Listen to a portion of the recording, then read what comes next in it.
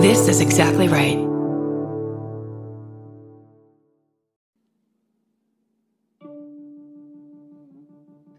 Hi, and welcome to This Podcast Will Kill You.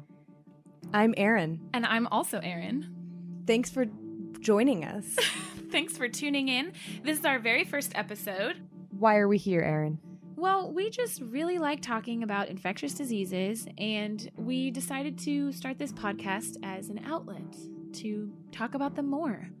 And we are graduate students currently studying disease ecology and epidemiology. We're not posing as experts, that's for sure.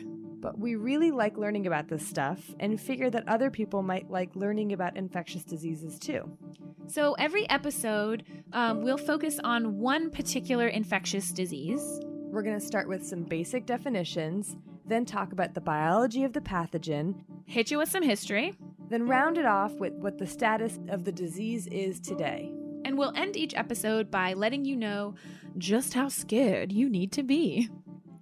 Welcome to episode 1. Today we're talking about influenza. What is considered America's greatest pandemic. Possibly the greatest pandemic of all time. Depending on your metric. Right. We'll get into that. We'll get into it. So pull up a chair, pour yourself a drink, and let's get started. Bringing it back to 1918.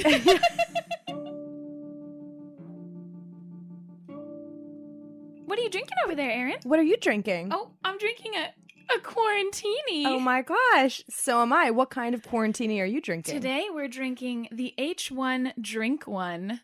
Inspired by the classic cocktail from the 1800s called Corpse Reviver. Corpse Reviver, people. This is actually Corpse Reviver 2. Yeah. There are multiple variants. So if you'd like to follow along and drink, or should I say, if you'd like to drink along at home, you can make your very own by mixing, what is it, equal parts? Gin. Lemon juice. Cointreau, and Lillet. which is Blanc. a weird sounding It's a French thing. liqueur. You can find it at the liquor store. Mix and serve over ice. It's really delicious. It's surprisingly great for something named Corpse Reviver. Actually, this is a little bit of pre-trivia. Oh. This was a popular drink in during the 1918 pandemic. Oh my God. Yeah. That's amazing. Yeah. So every week we're going to be drinking quarantinis, named with our own special names, inspired by classic drinks or ones that we make up on our own. And we'll post the recipes. And if you want to drink along with us, please do so. We would love that.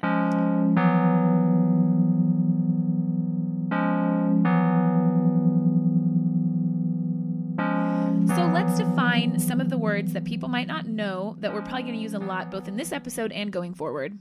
Let's start off with epidemic. So an epidemic is an outbreak of a disease that is greater than what we would normally see in that particular population. Okay. And so I often hear the word pandemic. Can you tell me what that is? Right. So a pandemic is essentially just an epidemic that has spread to be in many countries and or usually the entire globe. What about pathogen? A pathogen is a bacteria, a virus, or even a parasite, such as a worm, that causes disease. Let's jump right in. I'm going to take you back, all the way back to 1918. That was the year, in case you didn't know, that's the year of the Great Influenza pandemic. So we're going to start with some firsthand accounts. So just to really get you in the mood of what life was like during this pandemic. Are you ready? I'm ready. Okay.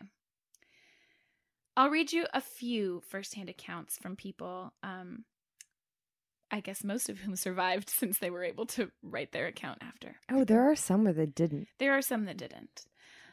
This is a story from Josie Mabel Brown. These are from the documentary, which you can find on YouTube, called The American Experience Influenza 1918 or something similar to that. So this is Josie Mabel Brown's story. She was a nurse at the Great Lakes Naval Station during the 1918 pandemic, and this story was told by her niece.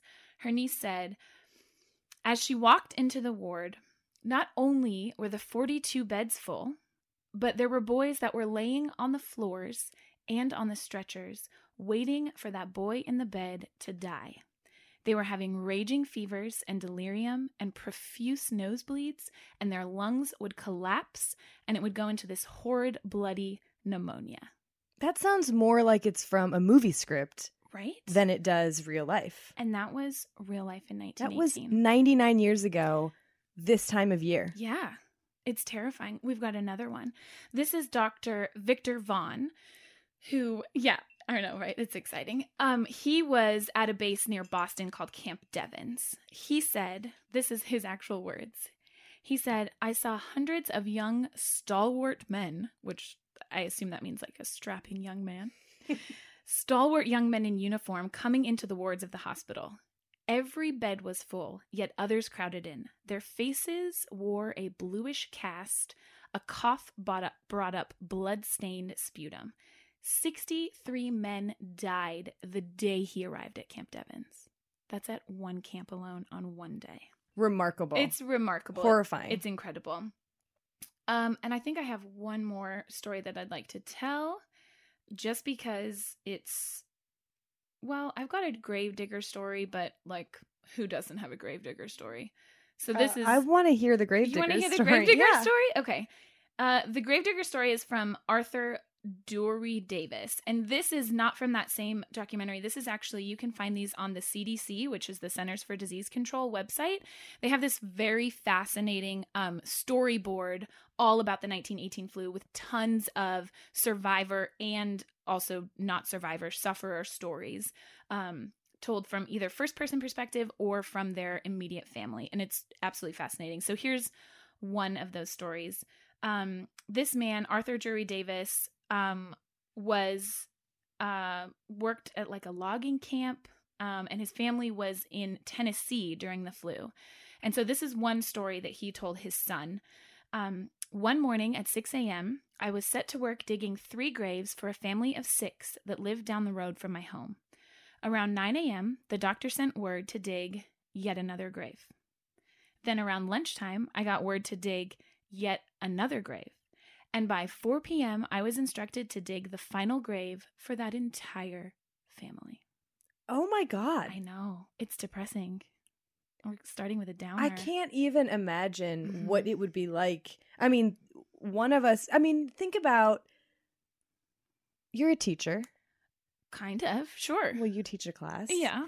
Think about going to class one day Oh my and God. realizing what proportion of those kids, because they're all the ripe age, as we'll find out, Right. would not be coming to class a month from now because they'd be dead of influenza. That's absolutely terrifying. I mean, it would be insane. Plus, not to mention the fact that college classrooms are kind of a perfect place to breed this. Oh, they're filthy, virus. filthy, disgusting humans, college students. Yeah. Yes, we are.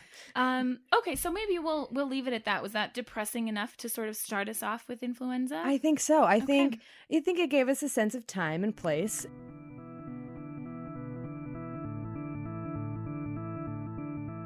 So zooming out from those stories, let's talk a little bit about the history of influenza itself. Now, all of us, I'm sure, have heard about seasonal flu, get your flu shot, blah, blah, blah. Oh, I can't come in, I have the flu. I have stomach flu. Not really flu. That's probably for a different day that we'll talk about that. But Yeah. the stomach flu, guys, it's not flu. It's not influenza. So influenza is a viral infection, and it has been around for millennia. We don't know exactly how long because the symptoms of flu are so general. Vomiting, nausea, fever, listlessness. That's a hard word. Yeah, it's a really hard one.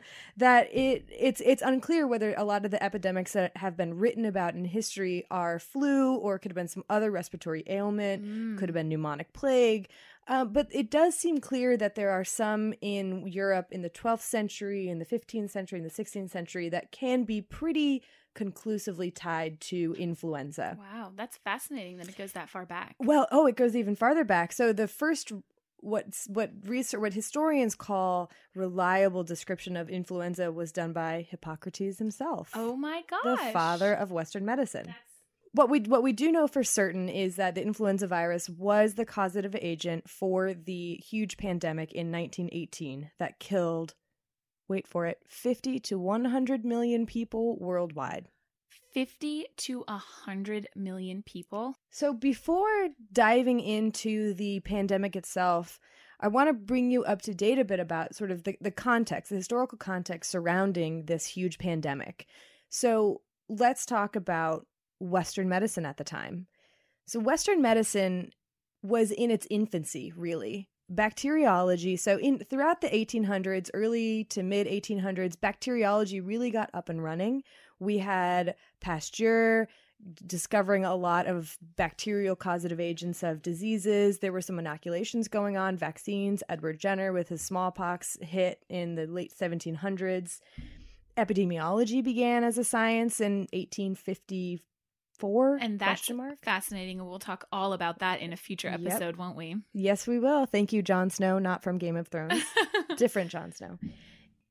So, but despite all of the advances of medical research, medical practice was really lagging far behind. And this was due to multiple factors. One being that germ theory was still kind of debated. So germ theory was not widely accepted. Can you explain a little bit what germ theory is? I was just about to ask you to do that. Erin, can you tell us what germ theory is? Oh, I'd love to. Germ theory is essentially just the idea that many diseases, most normally we think of infectious diseases, are actually caused by microorganisms rather than just say the air or the water, which is what was very commonly thought before we realized that there are organisms that are so small that you can't actually see them with the human eye, and that's what actually is causing many infectious diseases. Thank you. Welcome. Excellent explanation. So yes, so germ theory was not widely accepted among doctors, and even if it wasn't widely accepted, a lot of physicians, practicing physicians, were never given a class in this. Medical school was totally achievable for any human being who had enough money. Oh dear. You could spend a couple of years in U.S. medical schools up through like the early 1900s, prior to the 1918 flu. You could spend a couple years in medical school taking some courses, never actually see or interact with a patient, and graduate with a medical degree. Oh my God. As a result, there was a lot of mistrust among doctors. Well, that's completely understandable. Oh, of course. Doctors back then didn't have the respect that they do today in terms of, I'm going to go to the doctor and I know that they will fix my ailment. So consider the time, 1918. Even though there was a lot of work being done on bacteria, there was still no antibiotics. Right. So there were inoculations, so you could, to some degree, be protected against some diseases, but a lot of ones, there was nothing that you could do. In 1918, during the flu pandemic, alcohol was prescribed. I mean, Mike. I can get behind that, but that's not going to help you. No, it's going to hurt you. It might make you feel a little bit better because you forget how much pain you're in, but it's certainly not going to cure any of your ailments. So the other thing, besides the complete lack of adequate medical training going on in 1918, there was also a war going on. Oh, yeah. Wasn't there? It was kind of like, I don't know, the First World War? Yep, the war to end all wars. Not If quite. only that were the case. What this meant, war means, guess what? Large-scale transport of young men throughout the entire world and crowding. Very, very much. And also very unsanitary conditions. Very unsanitary. They were, like digging pits and things and just hundreds of people all slumped together and, probably pooping in holes and things. Probably pooping in holes. It was basically, it set the stage for perfect conditions for transmission of influenza. So let's get to the pandemic itself. Ooh, let's. We'll head to Haskell, Kansas, early 1918. Wow. Kansas, of all places. Yep. Kansas. All right, let's go. Kansas, I'm there. Here we are. A doctor named Loring Miner began to see cases of influenza that were a lot more severe than he had previously encountered. So and this was also notable because A, like I said, it was a lot more severe, but B, it was also impacting young, strapping men. Otherwise, the people who are least susceptible to influenza. Right, because generally it's old people and tiny little babies that actually get sort of severely sick from something like influenza, right? Yep. Right, exactly. He made a note of this, and he sent off some letters and some notes to medical journals, to public health officials saying, hey, can you help me? Can you send some things? Like, this is a problem. And he got no response. Oh my God, just a man trying to be proactive. Just trying to be proactive.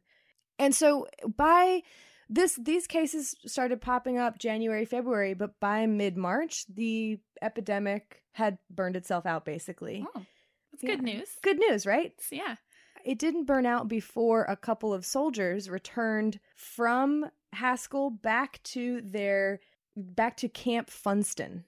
Funston. Yeah, not very fun, I don't think. Where is Camp Funston? Also in Kansas. Oh, okay. Where a super cold winter meant that they had to put a bunch of soldiers together in barracks, much more crowded than they would ever have allowed before. Oh my gosh. Which led to rapid spread of this virus throughout the entire camp. Within a few days, people, like hundreds of soldiers, were sick, and it didn't remain, of course, isolated at Funston because of the war. Soldiers were being sent to other places in the U.S., other camps in the U.S., over to France, over to England, and thus began the first wave of the pandemic. Oh my gosh. Mm-hmm. Way to go, Kansas. Way to go, Kansas. More on that. It might not be actually Kansas. In what historians call the first wave of the pandemic, tens of thousands of soldiers were hospitalized, but very few died, which is interesting. Yeah.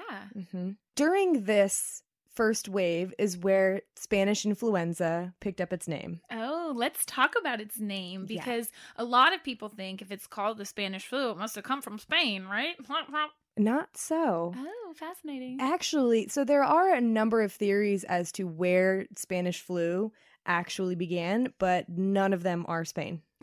The likeliest scenario according to a lot of historians is Kansas, Haskell, Kansas. Okay. France is another contender. Interesting. Where water birds and pigs, domestic pigs, mix. I'll talk a lot about birds in just a minute. Mm-hmm.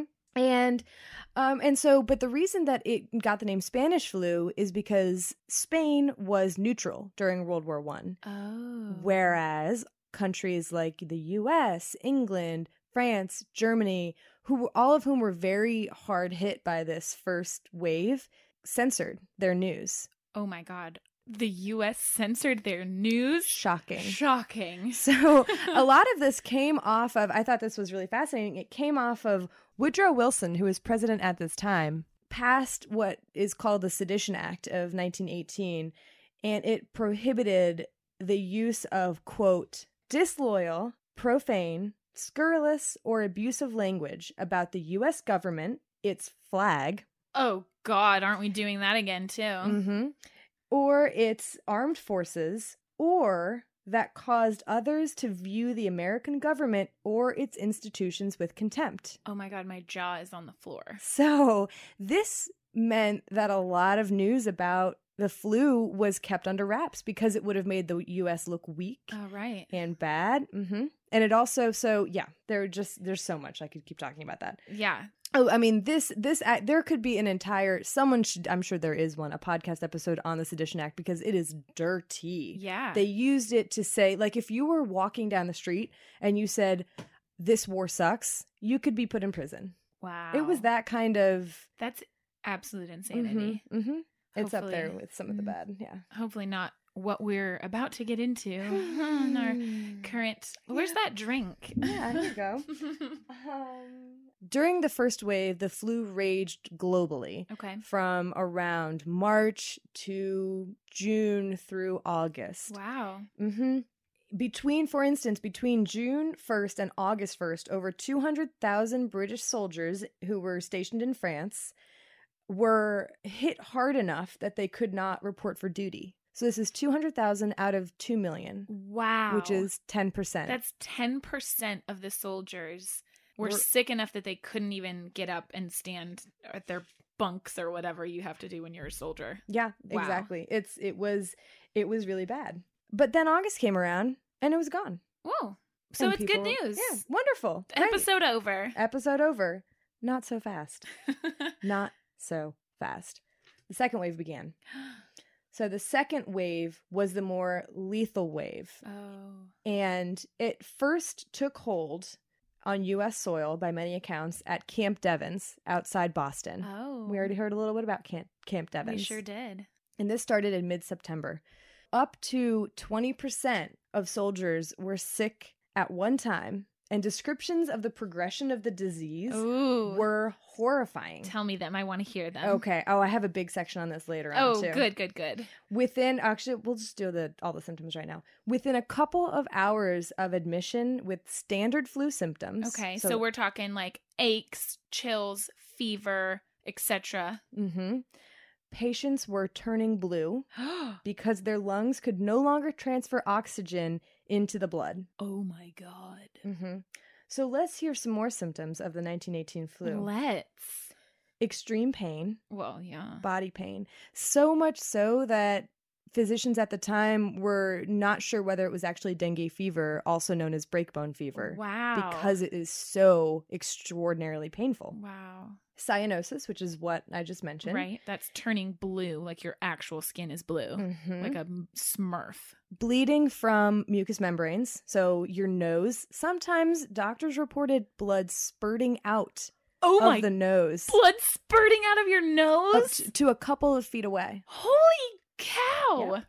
Dribbling from your mouth, your eyes, ears, and if you're a woman, your vagina. Well, I mean, doesn't that happen anyways? That's why it took so long to be noted as a sign of disease. Oh, no, it's just your woman problems. Don't worry. Go home. Tend the children. Oh, yeah. Well, they couldn't because pregnant women face the highest mortality rates of all. Oh, poor babies. Of all ones. All internal organs were affected. Oh.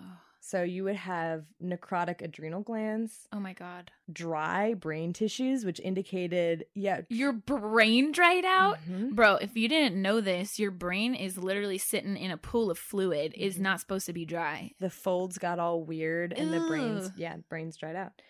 Torn or degenerated muscles associated with coughing. You cough so hard that you rip your muscles of your diaphragm and stuff? Your ribs, yeah. And lungs that looked so bad upon autopsy, doctors compared their condition to pneumonic plague, which is the second most lethal form of Yersinia pestis plague, which causes death in 90% of its victims. Don't worry. We're going to have a 2-part episode dedicated to the plague. Yeah, we are. Or toxic gas. Wow. It destroyed the lungs. I mean, they would fall apart. It's horrifying. Wow. Horrifying. Oh my God. Here's another very unique symptom of the 1918 flu. Accumulation of pockets of air just beneath the skin. What? So that when a patient was turned over to maybe change the bedding, their bodies would crackle. Like one Navy nurse compared the sound to Rice Krispies. I was going to say like Rice Krispies. And she said she could never eat the cereal again. Oh my God, I don't know if I can. Except, let's be real, I can definitely eat Rice Krispies. No, they get way too soggy. Oh, wait, Rice Waste Krispie of treats. time. Oh yeah, Rice Krispie treats. Krispie treats. Okay. That's all I'm saying. So it was horrifying. Yeah. I mean, some people would come in within a few hours, be dead. It was unheard of for a flu. I mean, still to this day, that's absolutely insane. Well, kind of. We'll see. Is it really? I don't know. So what happened? So this incident was not isolated at Devens. The extreme mortality, it spread globally. But if it was the same virus that caused the first wave, and if so, how did it pick up pathogen, or how did it pick up virulence? Right. One hypothesis is antigenic shift. Oh, Erin, can you tell me a bit more about antigenic shift? Yeah, let's do that. Let's talk about the flu virus.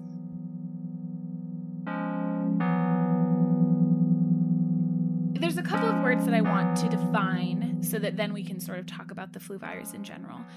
So one of them you already mentioned, which is virulence.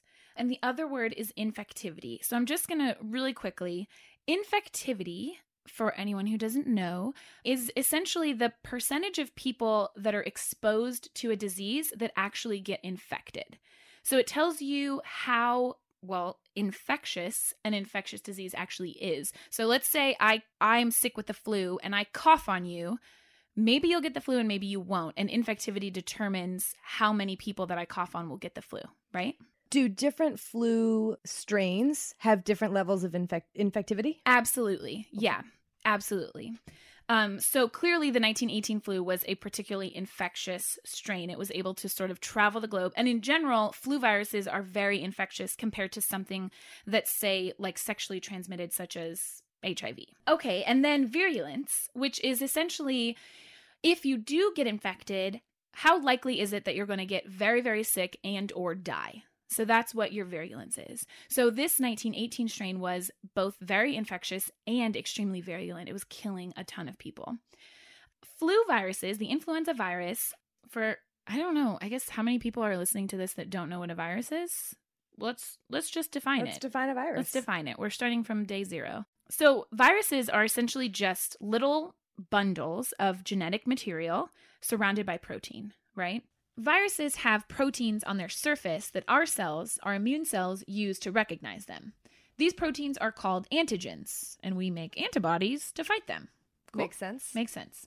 So flu happens to have 2 of these antigens, H and N. So if you've heard of H1N1 or whatever. Yeah, I have. Okay, yeah. So that's what that actually means, is the proteins that are on the outside of the actual flu virus itself. It just so happens that there are 16 of those H proteins and 9 different versions of that N protein. That's a lot of combinations. Exactly. So the flu virus is what's called a retrovirus, which is a type of RNA virus. That means that the genetic material that makes up the flu is RNA. In humans, it's DNA. Right? Gotcha. Right. RNA viruses and retroviruses especially have a really high mutation rate. They're so retro. Get it? Because they're retro viruses. It's like 1918. Do retro people have higher mutations? I mean, it's just like a funny joke. Play on words. Can we get a cricket sound, please? Cricket. Thank you, Stephen. Yeah. So what that means, a high mutation rate means that every time an influenza virus replicates, it might make a few mistakes that could result in small changes to those H and N proteins that make it harder for our body to recognize it. And this process, if you care about vocabulary, is called antigenic drift. Gotcha. Now, the other way that flu viruses can change, which is even more dramatic, is what's called antigenic shift. Basically, the flu virus isn't just a single strand of RNA, it's a bunch of short strands. So if, for example, as often happens, an unlucky pig or an unfortunate bird is infected with not 1 but 2 different strains of flu. Like H1N1 and H3N3? Exactly. Those can, inside of the bird or pig, mix and match and recombine to make like H1N3 or H3N1. And this is what makes it really hard for our immune system to actually respond. And so that is shift. That's a major change. Exactly. And drift is small changes, which are less scary. Exactly. And so antigenic shift then is what is theorized to have happened in the 1918 second wave pandemic.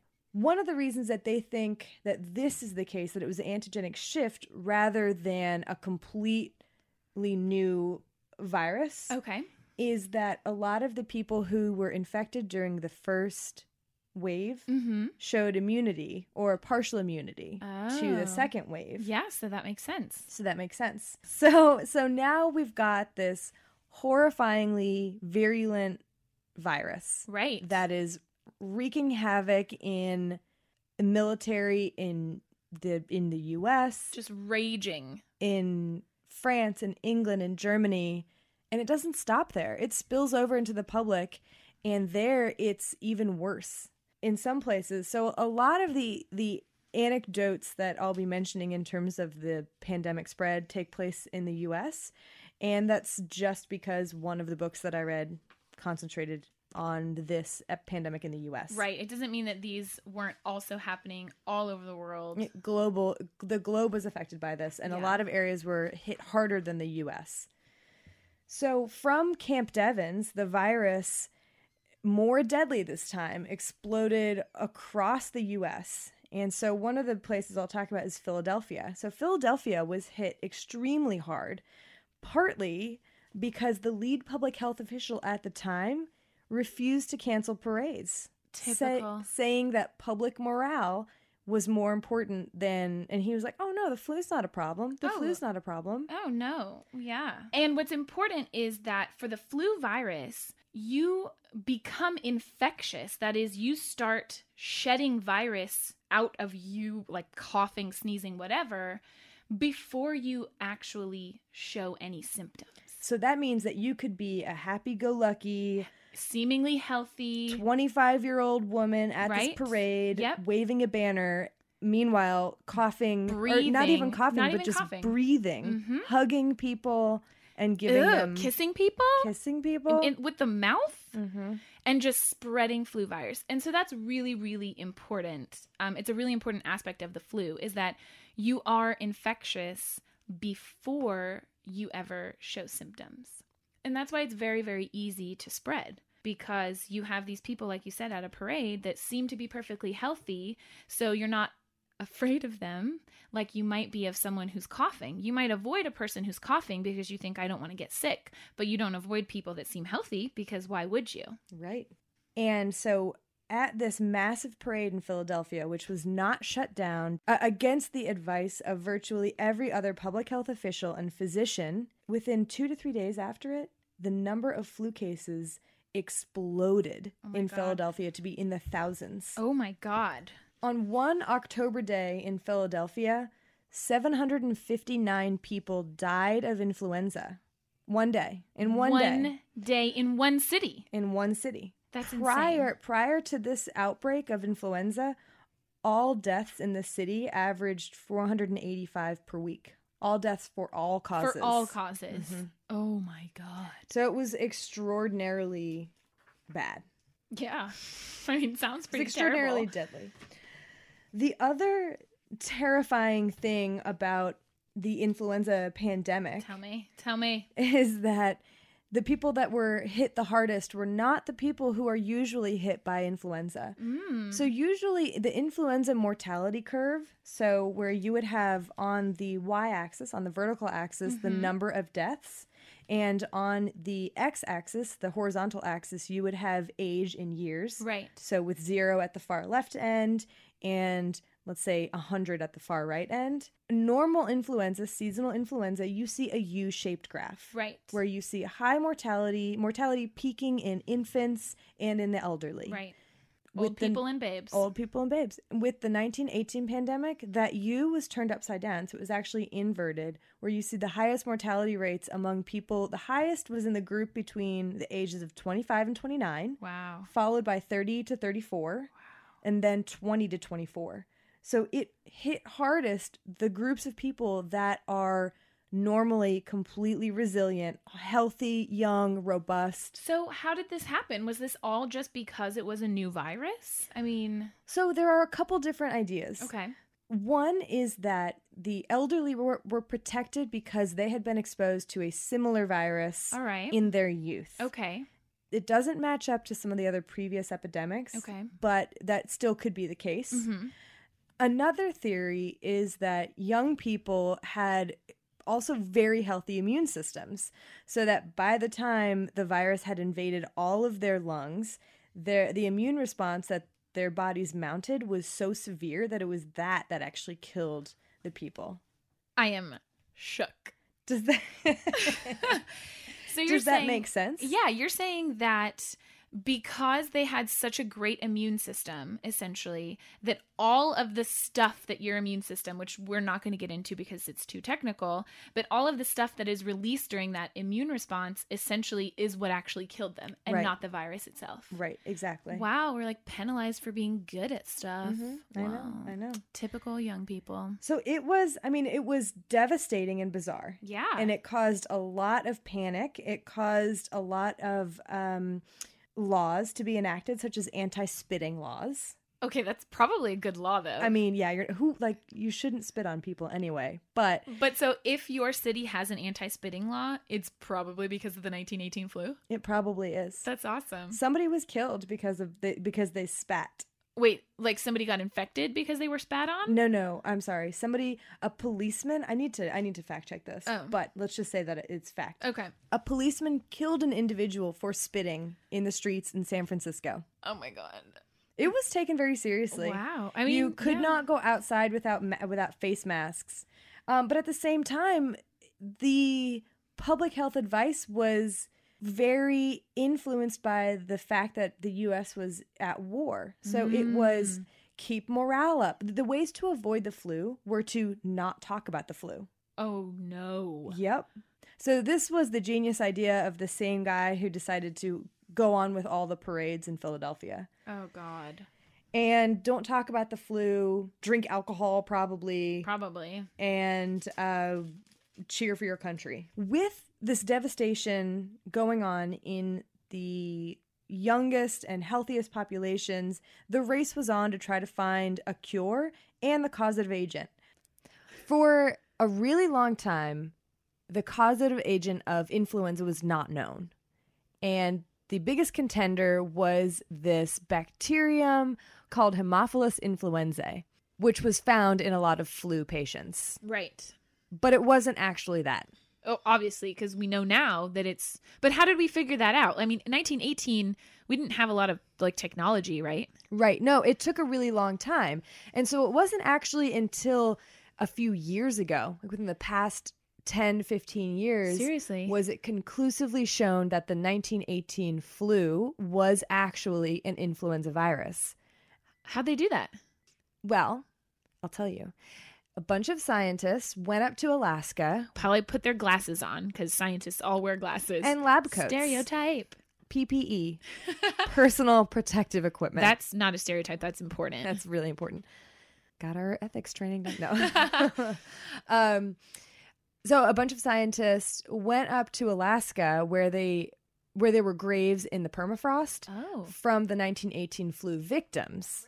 And the fact that it was in permafrost means that the conditions were such that the bodies could be preserved a lot longer. Wow. And so the RNA and the viruses didn't degrade as much. Right. That's so cool. Super cool. So then they actually dug up some bodies. Hope they had permission from their relatives. I should have said got permission to dig up some bodies and took out lung tissue in some of the victims.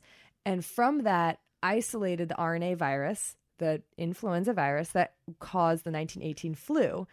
They sequenced it and they recreated it. Are you serious? So in a lab, they recreated the 1918 strain of flu virus that killed 50 to 100 million people. Wait for it. Oh! They infected monkeys. Oh, poor babies. With it. And the monkeys died of this in very similar way that the young victims of the 1918 flu virus did, which was their immune system just going crazy at the flu virus. Poor little monkeys. Poor little monkeys.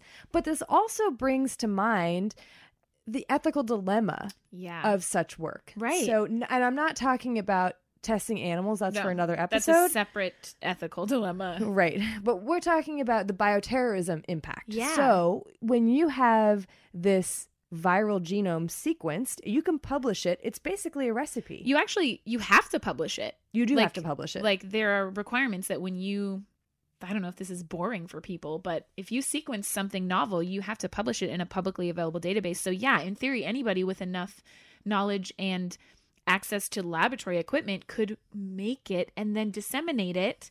And it's been long enough since 1918 that most of us probably aren't immune to that.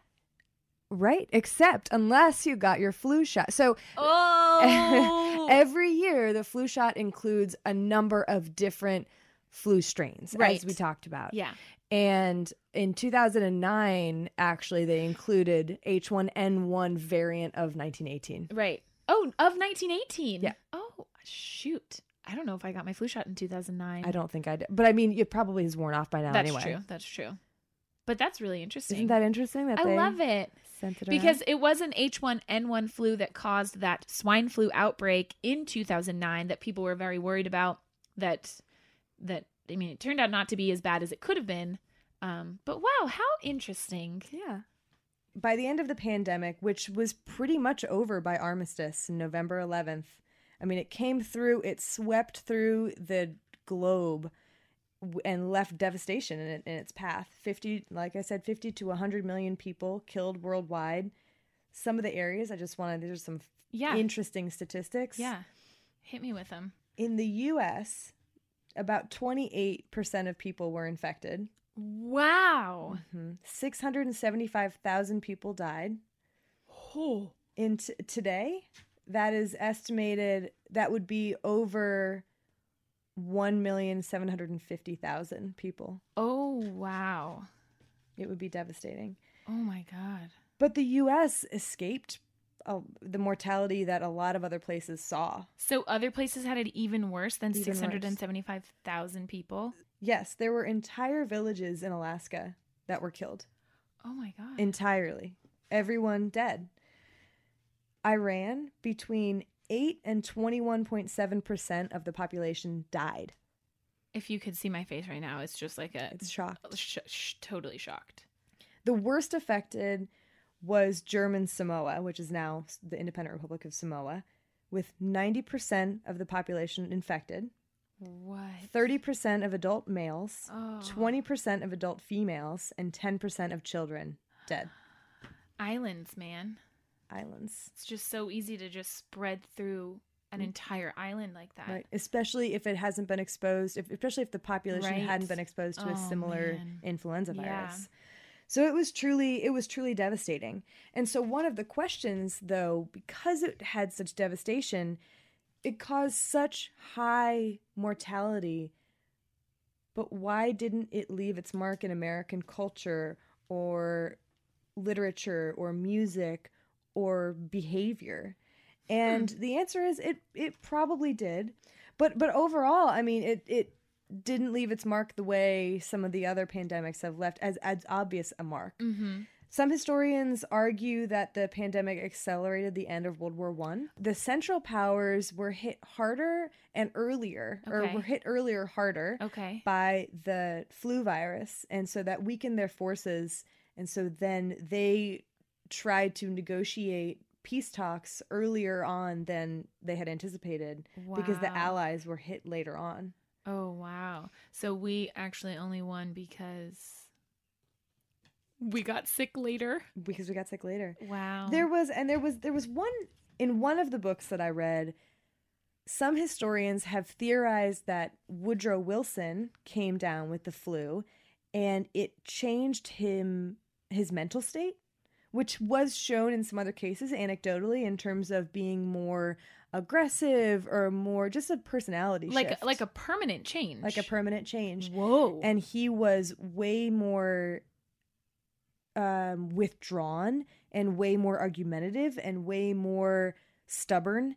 And so the peace treaty, the armistice that was eventually negotiated, the peace treaties that were signed were much more severe towards Germany, that Central Powers, than they originally had planned on. And so that could have contributed to the animosity, which then built up events leading to World War II. Wow. Which is interesting.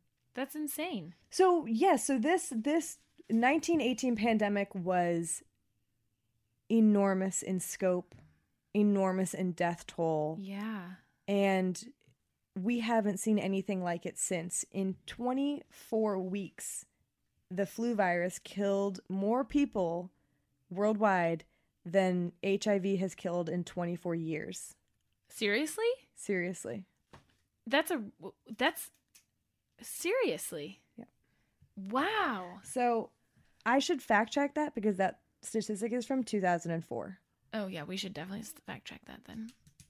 But that's still a pretty shocking statistic. Pretty shocking. It's it's terrifying to read about because this was only 99 years ago. Right. We don't have treatments for viral infections that are as effective as we do for bacterial infections. Right. Viruses are still much trickier little beasties.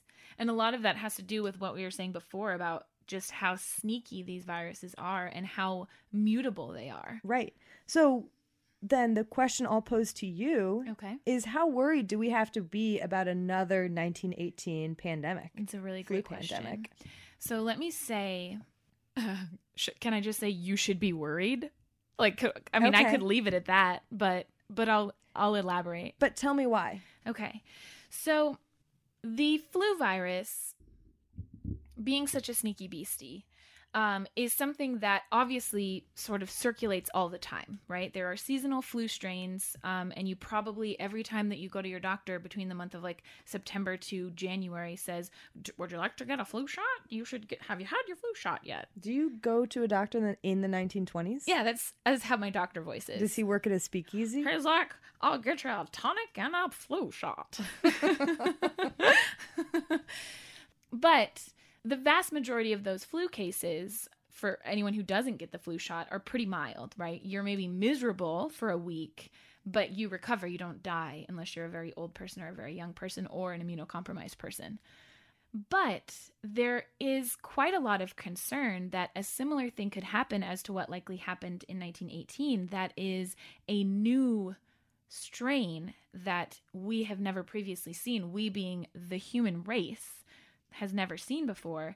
And if that were to happen, yeah, we really could see something similar to what we saw in 1918. If you were to ask most people who work and study infectious disease epidemics what they're most afraid of, I would put good money on betting that they would say H5N1. H5N1. H5N1. Sorry, I said end one. H5N1. H5N1. Right. So H5N1 is avian flu, bird flu. Have you heard of that? Of course. Right. Most people have heard of it. If you haven't, you're hearing about it now, so you'll be ahead of the curve. The avian flu is a particular strain of virus that circulates in wild, like water birds, ducks, geese, etc., many of which are migratory. And it can also circulate in domestic fowl, so chickens and domestic ducks. And the reason that it is so scary is that it has been spilling over to humans. What does that mean exactly, spilling over? So spillover is the term that we use when a infectious disease that normally circulates only in animals begins to infect humans. Could that be something like Ebola? Absolutely. We'll talk about that in a future episode, don't worry. But yeah, absolutely. Ebola is a very good example of a disease that is usually caused by spillover from animal populations into humans. And same thing with H5N1. So this is a virus that usually circulates in wild birds, often spills over into domestic birds. And from those domestic birds, it's very easy for it to then spill over one more time into the human population. And it has done this a number of times. The very first time that this happened was in 1996 or 1997. 1997 was the first human case. It happened in Hong Kong. It was a little boy, and he died. And he became the first known human case of H5N1. There were a number of other people, 17 other people, in fact, that became infected around that exact same time in Hong Kong, and 5 of those people died. But those are very small numbers that you're telling me. So does this mean, why wasn't there a pandemic? Why wasn't this larger? Well, okay, so I can hit you with some slightly scarier numbers. Hit me. So that was 1997. We're now in 2017. That's 20 years later. This bird flu, H5N1, has spilled over from domestic animals into humans in 16 different countries. It has infected 859 people, according to the most recent estimates by the World Health Organization. And of those 859 cases, 453 of them died. Holy moly. That's a 52% mortality rate. 52%. That's why this virus is so terrifying. So it's true that most of these are what you might want to call like isolated cases. Maybe. Were humans the dead end host? No. Well, was there human to human transmission? Right. So that's the big question. And in many of these outbreaks, we do see evidence of human to human transmission. And this is something that for a long time, there's been a lot of politics around this. And for a long time, various governments were refusing to recognize that human to human transmission was actually happening.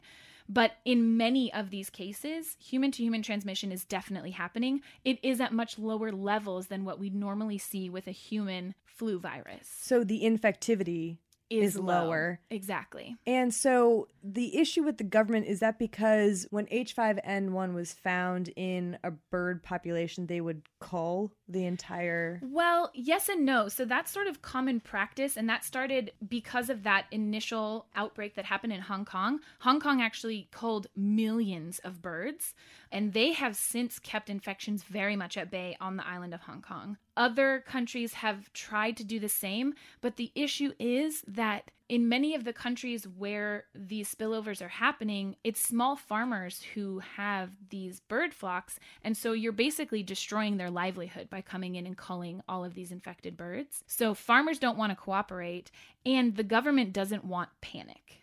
Which tends to happen when you say something like 52% of people are dying from a pathogen that we don't have control over. So I understand that the government doesn't want panic, but we kind of saw how that panned out in the 1918 flu. Yeah, isn't it amazing how humans just never learn our lesson? But then there was the Ebola scare. I think that it's a combination of not wanting to panic people, which is understandable because then people might do crazy things, but then also a lack of scientific understanding about transmission.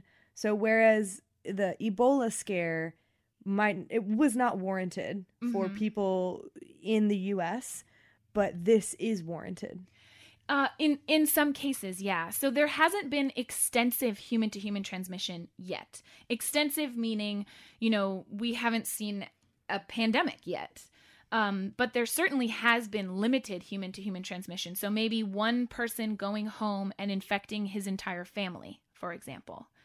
But maybe not infecting an entire village or an entire town or something like that. But that is sort of the biggest fear, is that this virus has spilled over so many times that eventually it's going to break that last barrier and it's going to be able to be transmitted freely between humans, in which case we could absolutely see a global pandemic. So, but one difference between now and 1918 is technology for vaccine creation.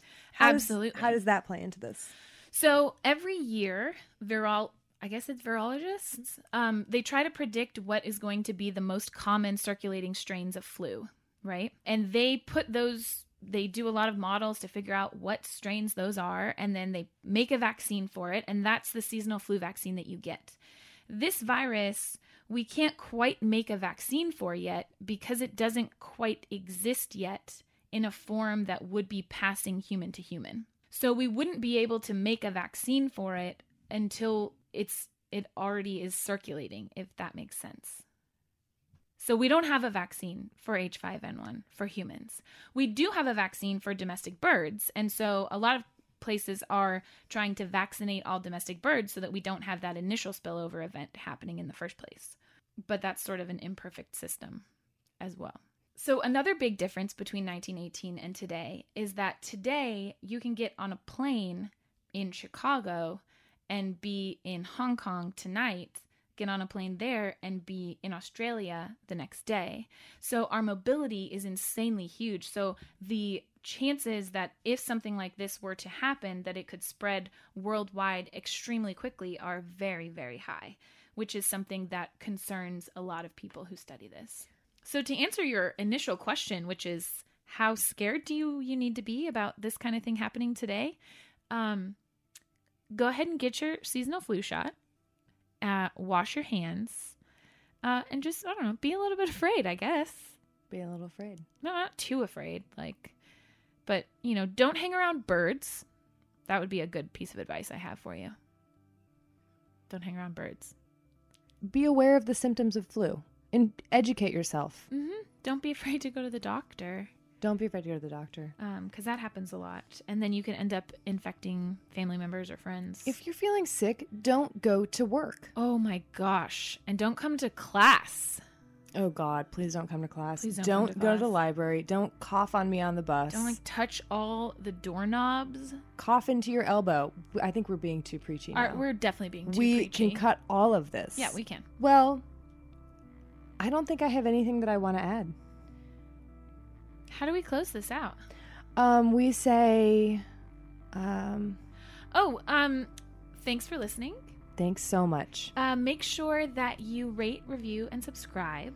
You can find future episodes on iTunes, on Spotify, on Stitcher, Google Play, etc., etc., etc. You can follow us on Instagram at This Podcast Will Kill You, on Twitter at TPWKY.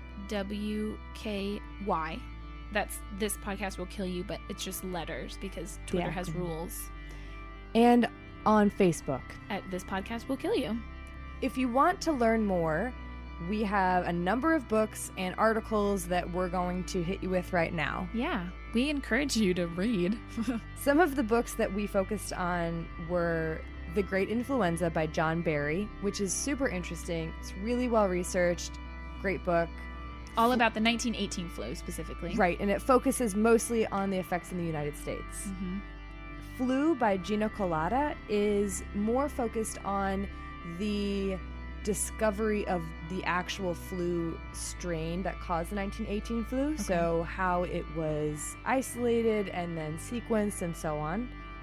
Pale Rider by Laura Spinney is another nonfiction book about the 1918 flu, and this deals more with personal histories and accounts, and this has a much more global feel to it. Okay. And then if you're interested in learning more about the avian influenza and you want to be scared shirtless, like seriously, you can read Fatal Strain, On the Trail of Avian Flu and the Coming Pandemic. And that's by Alan Cypress. It's a really, really interesting book. Thank you to Bloodmobile for the music and to Miles for all of your help with our logo. Thanks for listening. Bye.